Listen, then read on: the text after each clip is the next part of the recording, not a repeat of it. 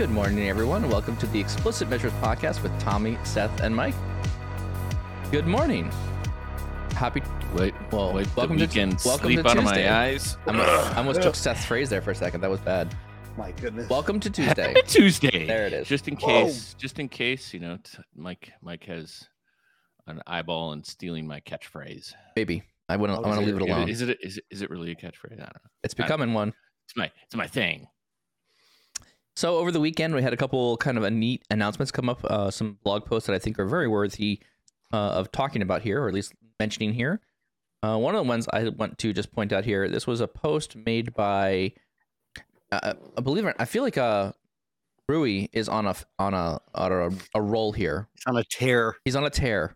A lot of content coming out of Rui here recently. So Rui Romano, I believe out of Portugal, I think that's where he's still based out of, was talking a little bit about how he was optimizing DAX and DAX statements to use column fusion, which is interesting. So there's this concept of DAX fusion where you can take multiple DAX statements together and the engine will try to compress them down to a single statement that is faster to run than running multiple statements one at a time.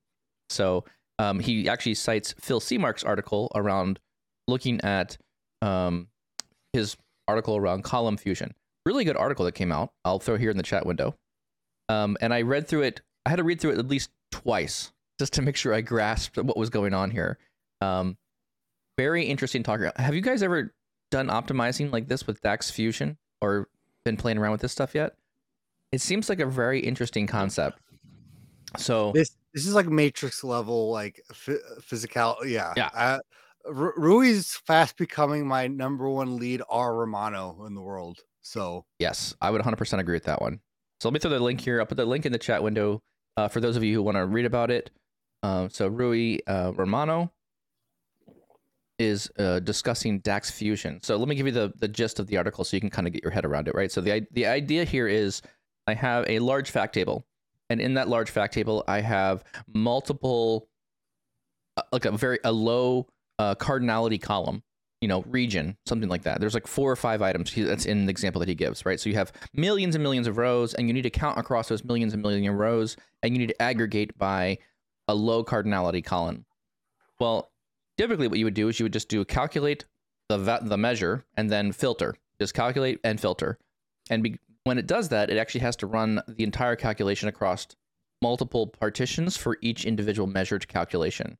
So what he does is he kind of flips the DAX measure on its head a little bit.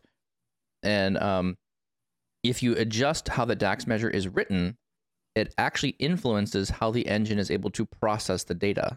So in the visual that Phil Seamark was running, there was, in the example that Phil gave, I guess the article that Rui was pointing to, there is 4 designations of that data type in a single visual. So what can happen now is this single visual can run one evaluation statement that is able to break out each of the filter statements for each item.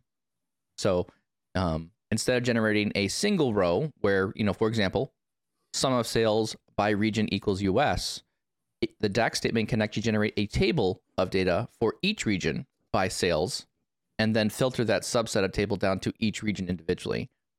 So very, very cool concept. I've never really gone that hard into optimizing DAX statements and working through massive data models, but as things have been getting bigger for me recently here, this is becoming more and more relevant for my world.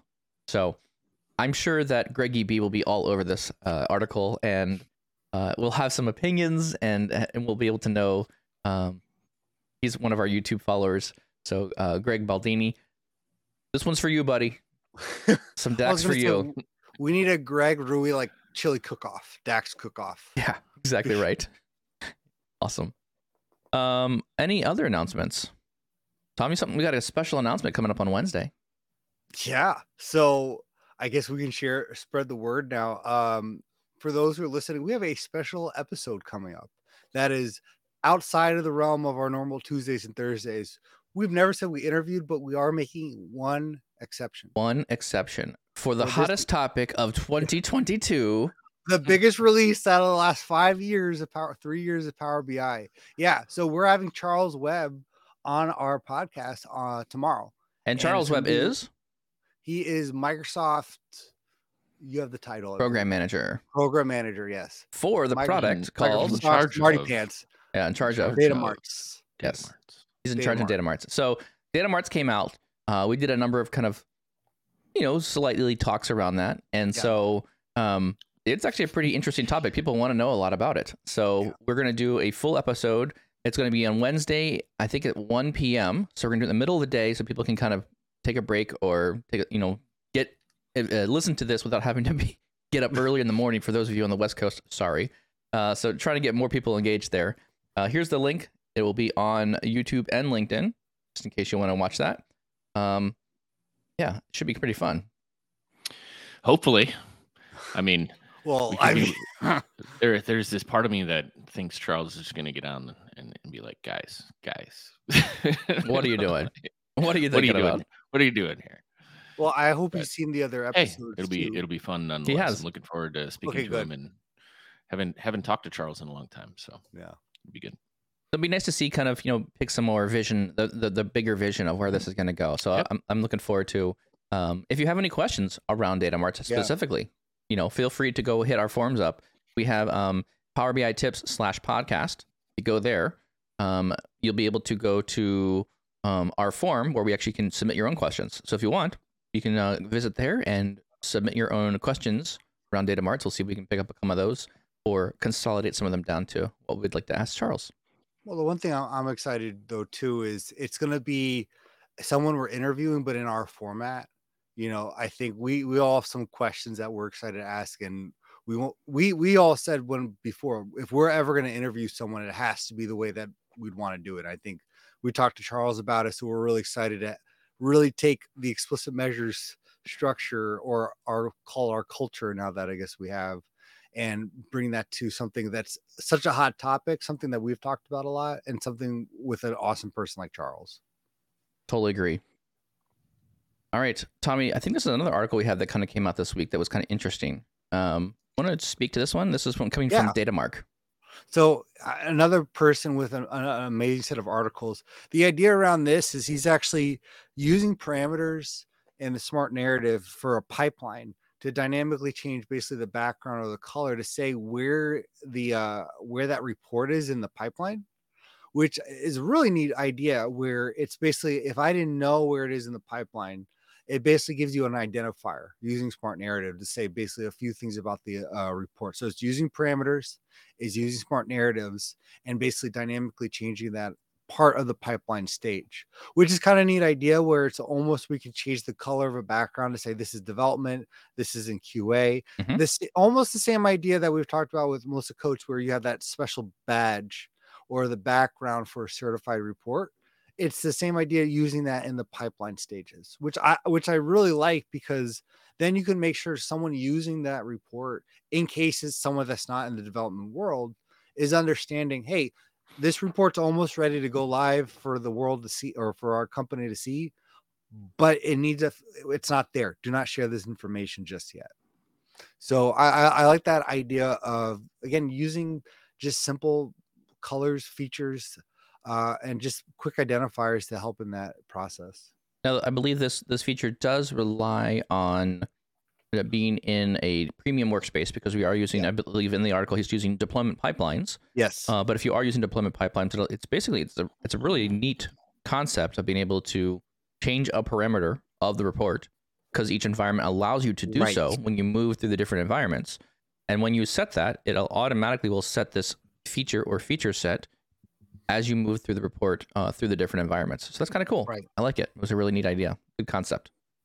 Maybe tying that with a property that would enable like an icon or a visual or something that's denoting that this is in production. It's good. It's certified. I personally love the idea of badges, but Microsoft should do. I feel like there would be nice to have almost like a admin controlled certification level on certain things, like even almost like like they have certified things. Yeah. But it'd be nice to put a watermark on things as well. Let the admin control that additionally. Cool. Watermarks and badges and GIFs. No, there's a difference. A badge is something of honor. A watermark means you haven't bought it yet. It's true. It's true. Oh, Still for sale. NFTs. Yeah, exactly. With that, I think those are kind of our initial announcements, kind of things that are rolling around from the weekend. There are a couple big events coming up. We're getting even. Can you guys believe it? September is this week. It's this I know. flying by. It's just going by so fast. So there's 2 events coming on in September. One of them we'll all be participating with because it's in our backyard. We're going to be going to the Data Insight Summit in Chicago, Illinois. So if you want to attend, we'd love to see you there. All 3 of us will be there doing some form of talking or speaking at some level. So if you want, it's the datainsightsummit.us is the website. It'll be September 12th through the 14th. I'll throw the information in the chat window just in case you want to see it. And then also in September as well, there'll be another event down in Orlando. It'll be the Microsoft Power Platform Conference in Orlando area. It'll be September 20th and 22nd. So there's also a promotion code that goes with this one. Check out the chat window for $50 off if you want to use that promo code. So good luck. Hope to see you there at one of these events. It should be fun. All right. Let's move on to today's topic. This is not a repeat, but maybe like a deeper dive on something we talked about kind of a long time ago. We talked about this concept of there's like these 3 elements that I typically feel like I'm working with businesses or talking with individuals about technology things or building Power BI reports. We're talking about people, process, and technology. It's kind of 3 pillars of things. And if you Google this thing, there's usually more than just people, process, and technology. Sometimes people add extra phrases or things like that. But I feel like we talk about these 3 things a lot on this podcast. And I guess rightfully so. Yeah, let's go.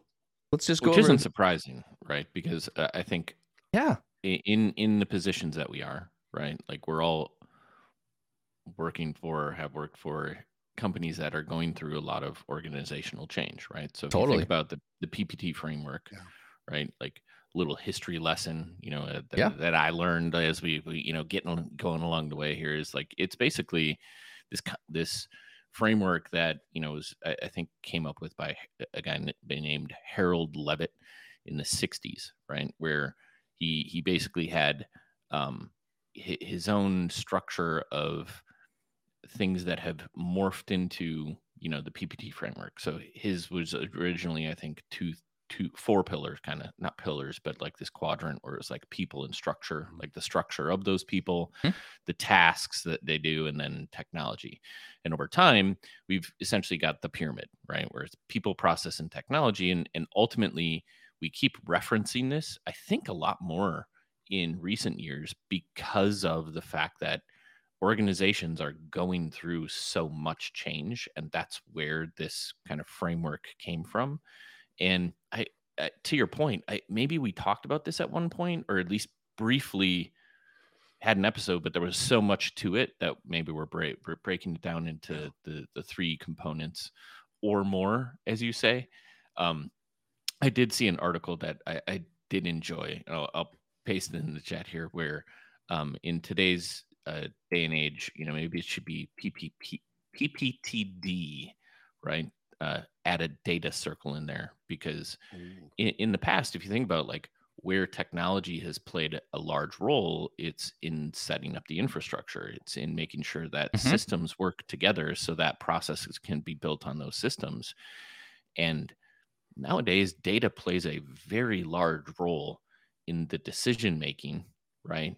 And our role plays with technology and data, but what's more important, or is data just rolled into technology? I thought it was an interesting play on framework, but ultimately today we're geared into talking about the people aspect of that, and I guess a lot of the different I think nuances and challenges that arise in terms of like what are the key components that we need to focus on, make sure we have, to make sure that when we're geared towards changing something about the organization, all 3 of these things need to be playing in sync. And our goal is to drive deeper into these 3 areas to come up with some new ideas and talk through with the audience what we think is, I guess, the key things to keep in mind to keep a good balance and hit the objectives of organizations.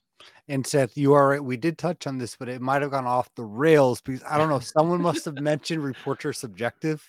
So might have, I don't know if you remember this or not, but it apparently was a button for you. Oh, yes. So you're saying I derailed things? Yes, that's entirely possible. That's very much possible. That's entirely possible. No, but I love the idea. I think all of us, and I think a lot of organizations too, when the technology, or I think we're speaking of this in the Power BI realm, it was like, oh, Power BI can solve all the world's problems, so to speak, or this new technology that's so easy to use. But I think for all of us, it's hit us over the head how lacking just the technology part of this is, and how important the people in the process make or break the ability for the technology to make a difference or to be successful or not. And I'm really happy. Obviously, we're starting with the people side of things today, where I think we all know this too. The people can make or break the success of any integration, I think, of any Power BI adoption, or the success of any technology implementation. And I think that rings more true for us in the Power BI world and the business intelligence world. I think there's, if I think about this 3 areas here, I like to think of it as if there are certain parts of your organization that are strong, there's usually one of these areas that are not weaker, but like there's always like, it's always you're trying to keep raising the water level in all of these different areas, trying to keep them balanced, I guess, right? So companies that have very strong process and technology might need some work on the people, education, the data culture, or people that have a really strong data culture with their people may not be using the best technology, or maybe working on improving their technology pieces. I've seen some very strong organizations with great process, but they're running around with Excel all the time. And, too much information lies on one person, or the process is great, very well documented, but the technology is lacking. So you're kind of seeing like this, it's good to understand that these 3 things, I think, interplay between each other, and figuring out where your organization sits in that realm. Because then you can kind of figure out what you want to work on. Where do you want to effectively use this one? So I guess for the context of this conversation, right? Let's just assume we have good process and we have good technology, right? And we're just focused on the people aspect of things. So in terms of an organization and people, if an objective is, well, there's always an objective to change things that you want to get better, where you're focusing on this pyramid. So when it comes to people and the amount of work that needs to get done, you either, essentially wait until, you can get this objective queued up, you acquire more people, or you redirect, right? You take people from parts of your organization and put them into, different areas to keep moving things along. In the context of like hiring people, what we need from people, and then what do we need like for people, right? Like in that spectrum, like if we focus in on hiring, like what are some of the, I guess, qualities or soft skills that you're looking for individuals when hiring? Oh, this is a great question. You're jumping right in, Seth. I like it. So things I'm looking for is like a teachable spirit. Like one, you got to know what you're doing, right? But you also got to be hungry to learn more, because frankly, every other week Microsoft is changing something new. There's something new that's coming out. There's something new you're gonna have to learn. I'll use the phrase here. I mean, I'm doing a lot of heavy DAX type things right now. DAX is easy to it's easy to learn, but it's difficult to master, right? And so I'm even doing this for 7-8 years now, working with DAX and building formulas and stuff like that. I'm still learning more and more about how it works. I see a lot of funny memes of, people with angry faces, me learning DAX, smiley face, me learning DAX as a senior engineer, like on a smiley face. Like it's still a challenge even after all these different experiences, because it is a very complex piece, but it's easy to get started. So part of that is skills, right? You're looking for the right skills. True. And kind of an interjection in there, right? Is there are lots of different areas of technological expertise that people can have in Power BI. So we get a lot of questions around like, where should I focus my time? Right. And it depends, right? What do you want to do? If an organization has like, hey, we have great fundamental, like foundational reports, but they just suck visually. Right. Hey, if you're great at UI and UX and can reimagine what that looks like to drive engagement for reporting, like you can have a person that's specifically just for that, right? So skills are paramount in reaching the goals of an organization for what their focus is. Well, allow me to widen that a bit too, because I think when we're talking about the people part of this, we're not just talking about the BI analysts or the people building the reports. For a successful implementation of this, you need people across the board who have bought in. And in all the articles I read on people, process, technology, obviously outside of just Power BI, number one was the people make or break it. They are basically the number. If you have no people, you have no resources, you have no service to provide, even if you have process or technology. So number one, I've seen this firsthand too. And I think we all have, where the right people in the right places can exponentially grow the adoption of Power BI and others using it, the influence of the stakeholders, the influence of leadership. Conversely, on the other side, it can make it go to a dead halt of the actual use case. I would agree with that. And I wouldn't say it doesn't need to be every single person needs to be incredibly strong and an expert, but having one person even that has like a good strength around what needs to happen, doing things before, has a good level head around, helping people. So I guess I'm going back to your comment, Seth, earlier, where, where should I spend my time? There's lots of places. You can be an admin at Power BI. You could be a data modeler. You could work on building reports and being really good at that. Right.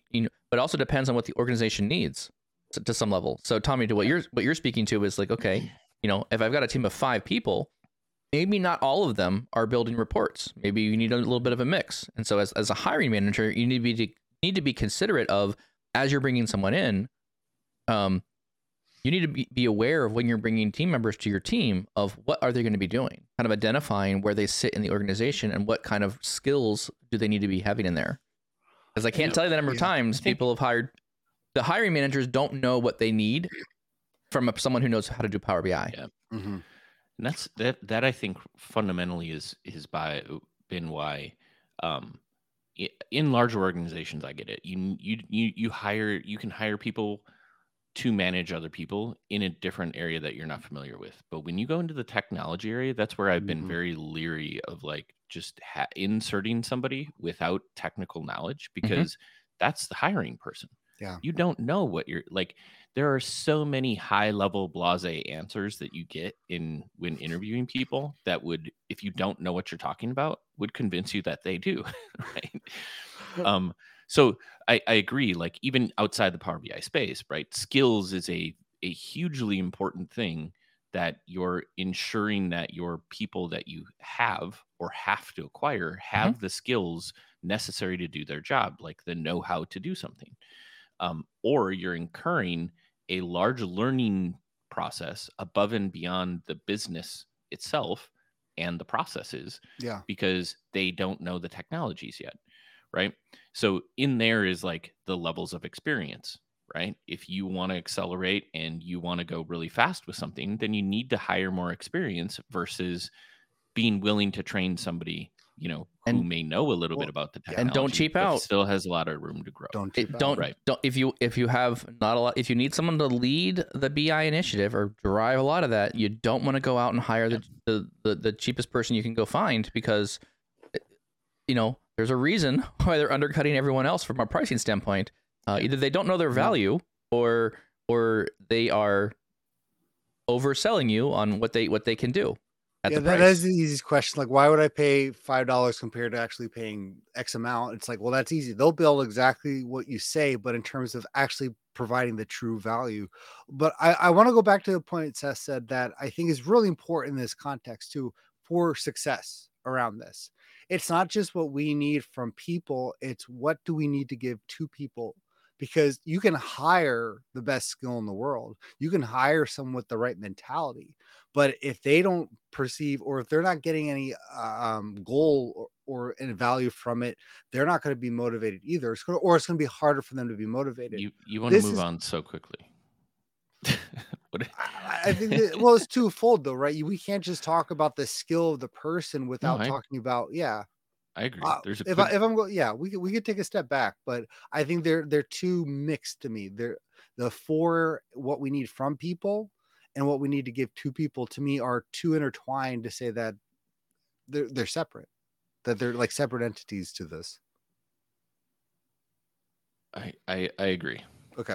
I'm stuck in my own head because I want to make one other point. Go ahead. Go ahead. Make your other point. Make the point. So, otherwise, I'm not going to be able to. Guys, I'll just be stuck there for the rest of the conversation. Okay. No. I think, like, in terms of people themselves, right? Attitude is a large contributor on whether or not you're going to get success out of the people part of that the triangle quadrant, whatever. Yeah. What are Mike? You had a teachable and hungry.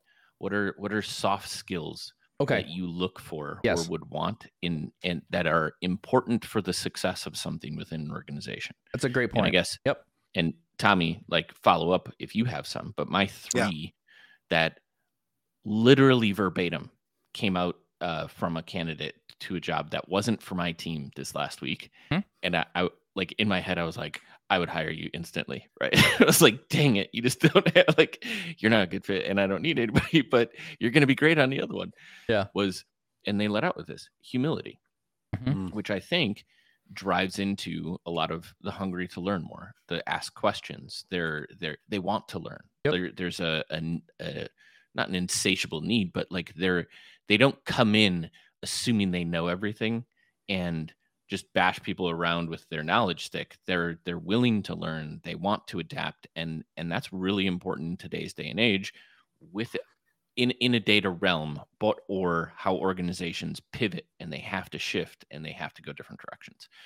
Integrity, which also is kind of a trust factor. Like, if you tell me you're going to do something, I can rely on you, right? It's that inner motivation of people that pushes them to not kill themselves, right? Because that's there's got to be a cognitive, not a shift, a balance, right, between work, life, and respecting people's time, right? And I think that dives into the next point you were going to make, Tommy. But stuff comes up. Stuff comes up, like in the trust piece. Stuff comes up, and you know, hey, it's going to take me 3 days. Shoot, XYZ came up, or it was harder than I thought, or I haven't really. I mean, a lot of times you're doing, again, in Power BI things, communication part of it. Yeah, you're estimating things that are you either have done them or you've gotten close to doing them, but maybe you haven't gotten all the way completed. It's the estimating of things that you haven't quite done yet, or haven't done it like 5-6 times. So you really don't have a good baseline. It's like, okay, it's going to take me 12 hours. Is it really? Have you really done it before? No, but that's my best guess and estimate. But then just being honest. Again, I like this integrity part, right? Yeah. Being honest. Okay, look, I said it was going to be 12 hours. I'm going to put in some extra hours this evening to make sure I get it done, because I said it would be done by Wednesday. It's got to be done by Wednesday. Yeah. So having people who put a little extra effort in there at the integrity, make your yeses mean yeses and your no's mean no. Yeah. Last point. And then the last point was just efficiency, right? And kind of coupled in here is that communication piece, right? But if you know your job well, are you staying on task with it, right? And there's a lot that goes along with that, but are you staying on task 100% during your day? Do I get 90% of your day? Do I get 80, 70, 60, 50, right? Like, how engaged are you in towards delivering as opposed to getting distracted? No, Seth, you just gave me inspiration. A book I was reading is, I think it's called The Ideal Team Player. And it speaks to basically the same idea. And it's 3 words that I would look for in anyone, regardless of what position they are: humble, hungry, and smart.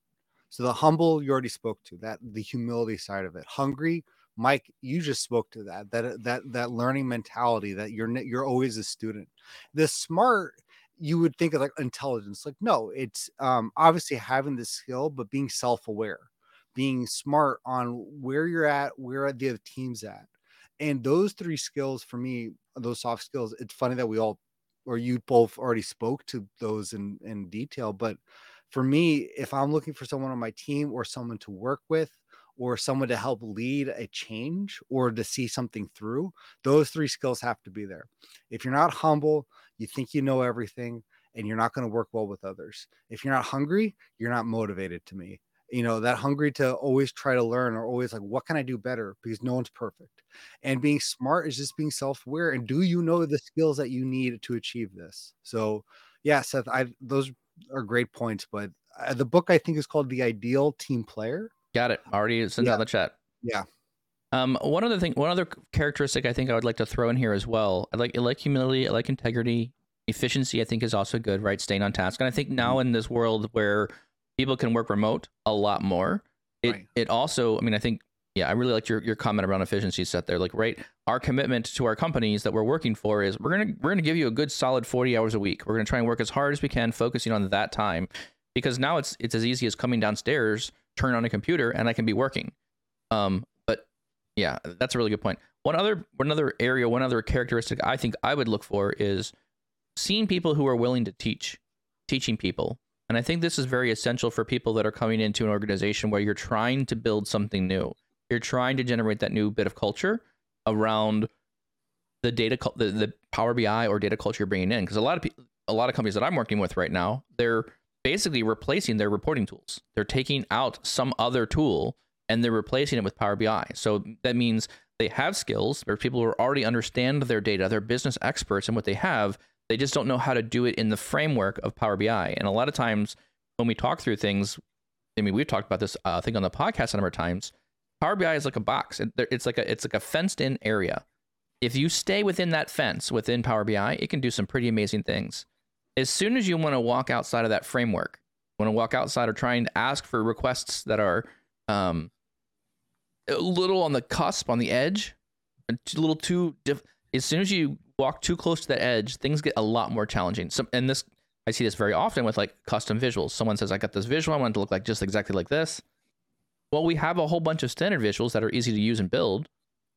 What you're asking for, whatever that thing may be, a smiley face that appears or not appears when you're clicking on something or whatever that may be. Yes, there are ways of doing it, but we've added some complexity to the reporting. So it's being able to know what that framework is, and then being able to teach others how to play inside that framework. So I think there's this concept of like being a good teacher, especially for those first initial individuals that you're bringing onto your team. They've got to be smart. They've got to be able to work well with others, but they've got to be able to inspire almost to some degree, right? Be able to teach them. They got to be a little bit of a leader in your department, because they're going to have to work with, and if we're talking about like starting from scratch, we're talking about building the center of excellence, and we're talking about giving the knowledge of that team out to the broader part of the organization. You're going to have to be gracious there and get people up to a level where the center of excellence is trying to play. So to me, this is now crossing the realm of the individual compared to the organizational's own talents or the organization's own qualities, right? Because you can have someone super motivated, but I think there is a responsibility for you as the leader or the organization itself to help part with that motivation too. And what I mean by that is the organization also needs to provide the employees or the team or the project with some quality that is going to help motivate and going to help see it through. You can't just rely on a person in a bad culture to say you have all the qualities, see it, get it done.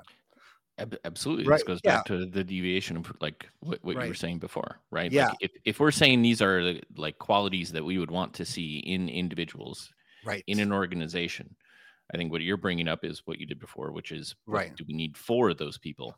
Right. From the organization. Right. So I'll ask you, what do you think those things are needed to help nurture that for a team, or if you have the right people?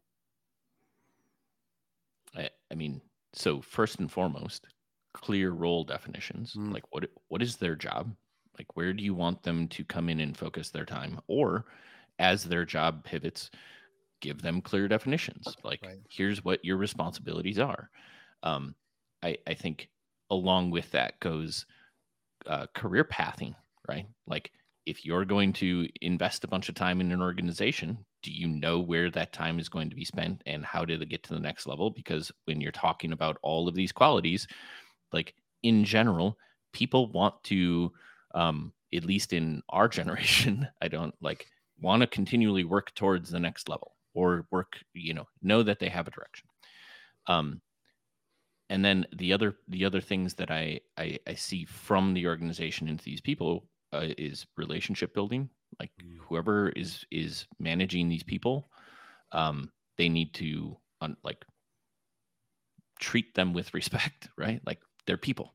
We aren't automatons, right? Like there's this old school thought of like everybody just comes in and cranks out and does their thing. And we know, especially with hybrid working environments, like how things have changed, new generations of people coming into workforces, like the importance for them is what is the value that this organization is providing to me above and beyond me just working for them, right? Yes. So relationships and understanding your people, where they come from, the needs that they have, and being flexible in there, I think is really important. And then buy-in, right? Like in order for those folks to buy into something, you need to sell something, right? So as managers or organizational level down, if you can't get the people motivated to go in a direction, then they're not going to be motivated to go in the direction, right? So there's a huge responsibility on the organization, I think, from a call it culture standpoint, setting the framework for things. But if you're going to invest in and expect people in an organization to propel you in a direction, then they need the thrusters to be able to do that. And that's what that buy-in is. I like the relationship building item. I think I think you had to be like a self advocate to some degree, a self networker, right? If you don't know the answer, you got to go find the people that do know the answer. And I think this occurs to me very often where you're asking questions around, hey, how does this data come out? Where does this data come from? Oh, it's in this server somewhere. Okay. We don't know where it comes from. We just go get it. This is how we connect to it. Like there's potentially like other, you're like, okay, well, you have to kind of use your influence to be like, okay, help me understand where does that come? Who can I talk to? How do you get access? How do we get that? How do we unblock ourselves to some degree to get deeper down to discovery of what reports or requirements are going to look like? I think that is a very good skill to have, or at least a good ability for enabling your people to be able to do that. Well, and the buy-in, I don't think that can be understated, and just how important getting buy-in from the individual teams or the company as a whole for those people, like both like a micro and macro side of it, like the buy-in from the team and the buy-in from the employees or the people, how important that is to efficiency. I'll give an example. Back years ago when Power BI was a new thing, our team became part of sales. So we would go to all the sales calls and all the sales meetings, and you never felt more out of place. We're like, are you ready to make money on your commissions? And everyone's like, yeah. and the BI team, we're just like, motivational speaking for sales teams, I guess is what it was. Yeah, exactly. It was motivation. We went to these motivational things, and the sales team was pumped up, and the BI team was like, oh, this is just more work kind of thing, Because they're like, and because it had nothing. Like the buy-in for us was just to almost survive for whatever their projects were. When we finally did become part of a federated or a central team, it was, we're going to make these changes. We're going to really make this difference. And it's amazing the efficiency and part of the buy-in.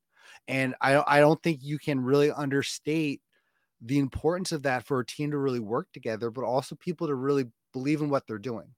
Because I don't want to hear the excuse like, well, you get paid. That's what you're doing. That's where you're buying. It's like, no, absolutely not. You can get by, but that's not. People bring a lot of politics into business. Yeah. I don't like it this way. This is just not how we've always done it. Right. I mean, there's a lot of pitching the right idea and getting people to get on board with your idea as you go through these things. And this, I think it goes, this is one of the reasons why I think Matthew Roach, from Microsoft, talks very highly about, like, if you want your BI initiative to be successful, you've got to have an executive sponsor. Right. They've got to be on board with what you're doing, because there will be resistance. It will be a learning curve for your team as you continue to grow down that direction. And so getting that executive leadership in a place where they understand the vision And having, I think also again for like a center of excellence, having that vision statement of how this people, process, and technology are going to work inside that environment is incredibly important. If you don't care about my people, I'm probably not going to care about your process. Totally. Yeah. So part of this though is like bringing it out just from Power BI and the technology perspective too, right? Like, and this is probably driven by me listening to Simon Sinek recently on some. He's great. I like his never stuff. A bad some great key thoughts from the standpoint that in order for this to work, right? In order for you to have good relationships with folks and people, like big, large teams, like multi parts of the organization to move in a direction, there needs to be like a culture of trust, right? Totally. Like, what are you fostering daily, right? Is it you hammering on people when they make a mistake? Is it like the negative aspects of things so that people become fearful of asking questions, of trying to take ownership in an area that they're not familiar with? Or do people get smacked down? Because depending on how those things happen, right, you have people that are willing to take risks or being completely risk averse, right? They're not going to stick their neck out because they want their job. And the only thing that you've taught them is that if people stick their head out and something goes wrong, their head is gone. Yeah. Right. Yep. Or you get put back in your place. I think there was a comment in the chat below related to this earlier. Like the more responsibility you want people to take, whether that's your team or your organization, you need them, or I should say, they need room to grow, right? Make mistakes, solve problems differently. You're not the comment was don't micromanage people, right? Like, do the people in your teams, in your organizational bodies, do they feel that they can take it upon themselves to go make a decision, or do they have to run it through 6 people before something actually gets done, right? Like, and I think that alludes to like too much process, but at the same time, it's like all of that weighs in on how much people are willing to extend themselves in an organization. Because like, great, the 3 of us talk all the time. Do you think we have a problem like spouting our ideas? Right? No, like, because it comes from a lot of learning, a lot of experience. Like, we have no problem with people disagreeing with us. And frankly, if somebody in any organization we work with, like, you're dumb, you're an idiot, get out of here, I'd be like, okay, see you later, without a problem. Right? But like most people in general, especially those that you're trying to elevate and push and whatever, are not going to just whimsically say like, yeah, I'm just going to go get another job easily. Right. So you have to, like, that's where I see this, like, oh, it's great to do all these things, but there's a lot of cultural things that have to be in place for people to have the feeling that they can grow. They can put themselves out there and ask questions that they don't know. They can engage in meetings. They can have a voice and then start to make change, because you're relying on more and more of those people within an organization to start making decisions on their own. And if they're fearful of like actually executing on something, then it's always going to be the same folks. It's always going to be the same people that are always solving everybody else's problems. And then you sit there going, why is nobody else doing anything? Well, and it's not just that. You're really highlighting to the importance of the people understanding the technology and the process, because just like the burnout, all the things are of the people in charge, of the people that are interacting with the technology. In this case, let's say Power BI. Even if you have the right people building Power BI, if you don't have the people who are the stakeholders understanding the tool, you're going to get burnout because they're going to like, just build it. We need this yesterday. You're a data person, so this should be easy. It's like, we need resources. We need more process around this. The importance of everyone understanding the technology and the objective of that technology, not just that we have it.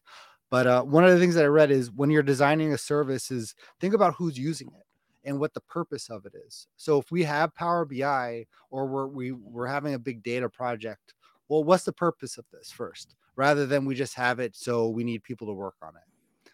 That importance of the people in charge is to me like a make or break. And I think especially when we talk in the world of Power BI and our reporting and our adoption. I'll throw another one in here too. I think what you made me think of there, Tommy, is we talked about a humility as a person, a quality of a person that we'd like to have on our teams or working with us.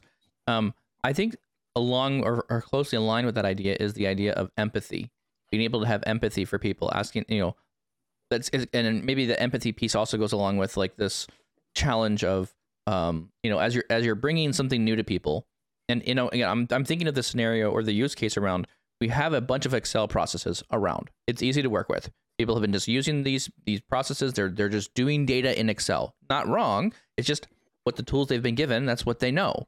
And so I think there's this concept of, the humility, the empathy, coming into a place where people may not want to be teachable. They may not want to do something more efficiently. But this is where, the technology world of things has accelerated beyond your normal Excel process. So your existing process was probably, maybe not the most optimal. Let me teach you another way. And I think I feel like a lot of times there's this handshake between, help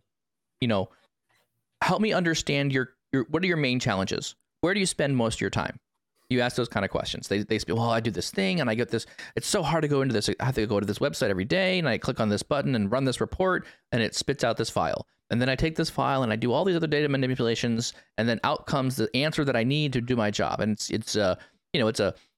I've heard anywhere between it's a 1 hour to an 8 hour, half a week, big job. That's what I do.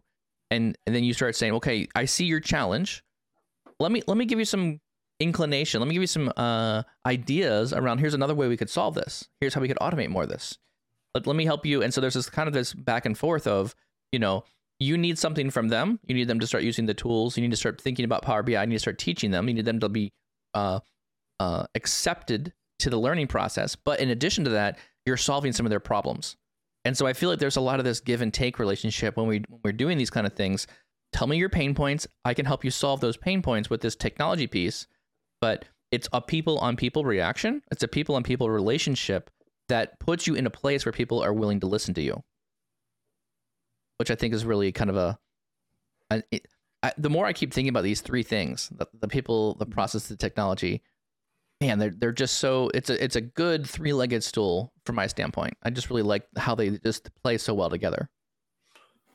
So let me ask you, to that point with the empathy side of things, you're speaking very much as the BI developer, yes, right? Yes. Well, how important is the empathy on the other side? Like if you're the stakeholder or you're part of that process, like you have adopted Power BI, your company has, you had no say in it. You're maybe chief sales. Where does empathy go in for you in terms of processes or things that you need? Because, hey, guy, you used to do Excel. Now you have these random people that you haven't met yet who are going to be getting rid of all of your Excel files, getting rid of all the things you used to do. But I'm saying that you don't get to do that without having that relationship started first, right? So okay. if you run it, so again, what I'm thinking through here is as you're trying to build a good data culture here inside your company, right? If you just come in and start, a bull in a china shop, and you're like, we're throwing all this stuff out. Yeah. It's so inefficient. I got a better way. We're going to start from scratch. You come in from a place of like, now you're not exhuming humility. You're not having empathy for anyone. You're just coming in and throwing things around, right? You're coming in, you're trying to be efficient, but if you don't get people's buy-in, again, a lot of this is, I think, relationship based. It's the people part of this that makes this really work. You got problems, here's a way to solve them. And so I think that's, to me, that's the more of the key here is being able to understand very quickly or in a, with some meetings, what is the core problem that we're dealing with here? Is it an access to data issue? Is it we can't get the data moved around? Is it a transformation of data issue? What is the core problem that we're trying to solve for you here? Let me give you some more tooling. And so it's a give and take thing, right? Hey, you've been always going to this website to get this data. Did you know we have a server that can give you the same information? Or I can make this report automatically sent to you, or have it in accessed in a view, essentially. If you, as the Center of Excellence team, if you can work with your executive sponsor to break down some technical barriers of getting access to the data to these frontline teams that are doing the business work, you make them incredibly happy, right? They can work so much faster. They get access to more data, better data. That's what makes their job easier. And so you're when you come in with that, I'm here to help make you things easier for you, then I think there's more of a reception from their side to say, okay, you do have my interests at heart, right? You are here to help. You're not here to come in and just be like, throw out your Excel process. It's junk. right? Yeah. So this is a bit of a loaded question, and I'll ask this to both of you because we're touching on these 2 points. Is what's more important, the right buy-in or the right people to start off? What do you mean by right buy-in? Because I'm not sure if I understand exactly where you're going with that. Like, what do you mean by that? Yeah, when we say the right buy-in, it's you have that objective, you have the goal of the team, understanding what they're going to be doing and what's expected of them. So to me, this is speaking to like the executive sponsor, the vision of the team, right? Is that what you're saying? Like, is that what you mean by? Assume you have a team. Assume you have a team. Okay. Yeah. I think it's all facets. It's the team, it's the stakeholder, it's the people whose processes are going to change. All right, so just reiterate the question for me one more time so I can like hear it one more time. What's more important from the onset, the right people with the qualities that we've spoke about, or the right buy-in? I'm probably going to start with the people because I think you can earn the buy-in later on. I mean, that's if I had to pick. I had to pick. They're both probably very much like at the same level. It's probably hard. It's hard for me to like pick one over the other, right? Because if people don't have buy-in on anything, right, at the center of excellence level, if they don't have the buy-in, it's probably not going to go anywhere. It's not going to be successful. One thing I'll put out here will be go ahead. Which do you think is most important? The people or the buy-in? The people. You said the people are most important. That's what I was thinking. Convince me otherwise. No, I mean, obviously, I think you're trying to hire for both, right? But if you have a team, right? When I say the right people, I usually equate that to the skills that they have, right? Because when buy-in speaks to the soft skill to me. Mm-hmm. Like if I can't get an individual to buy in because they don't have the motivation or those other qualities that would allow them to buy in, then that is a much bigger problem than people who have skills. Because if you have a person with skills and they're not bought in, they don't care. Right? Like your priorities are not their priorities. Their priorities are themselves. And you can say that skills would allow them to do their things faster, but that doesn't mean that they're using their skills for 40 hours a week, right?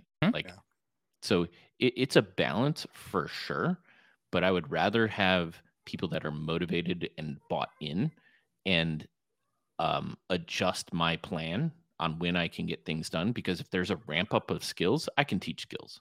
Correct. I can't teach buy-in. I can't teach humility. I'm going to say the people because the buy-in is temporary. The buy-in changes with projects that are going on in the organization. And kind of changes with the people who are there too. Like the humble, hungry, and smart.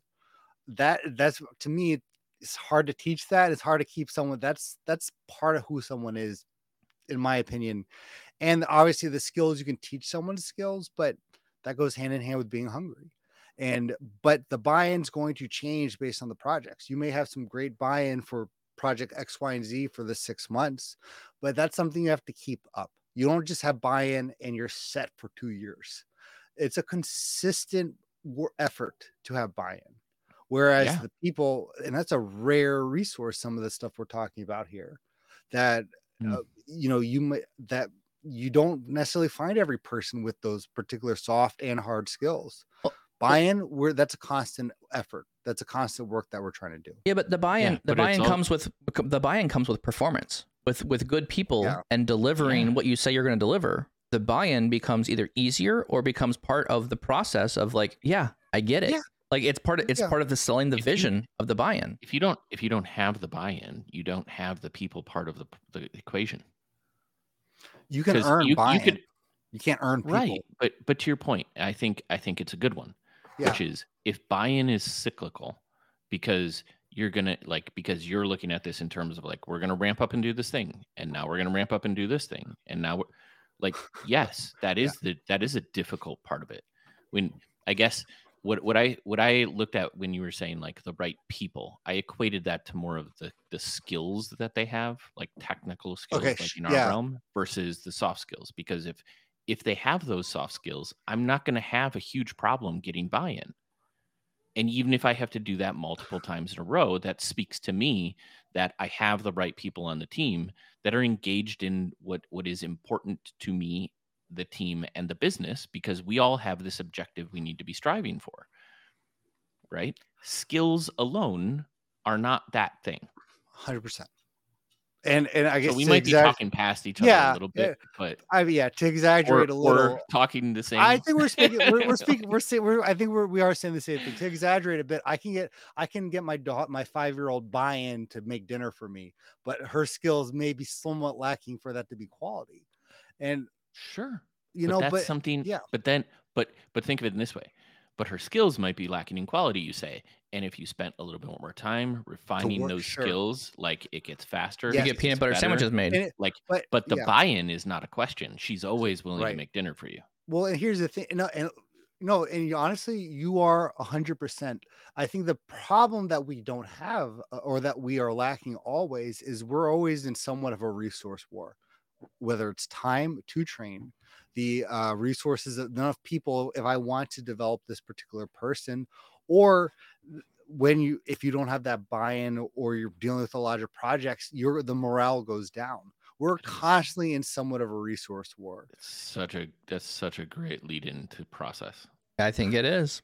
Yeah, I think it is. Great lead into process. Did I write that down? Oh, wow. You're right, Tommy. I wrote down pick it up right there.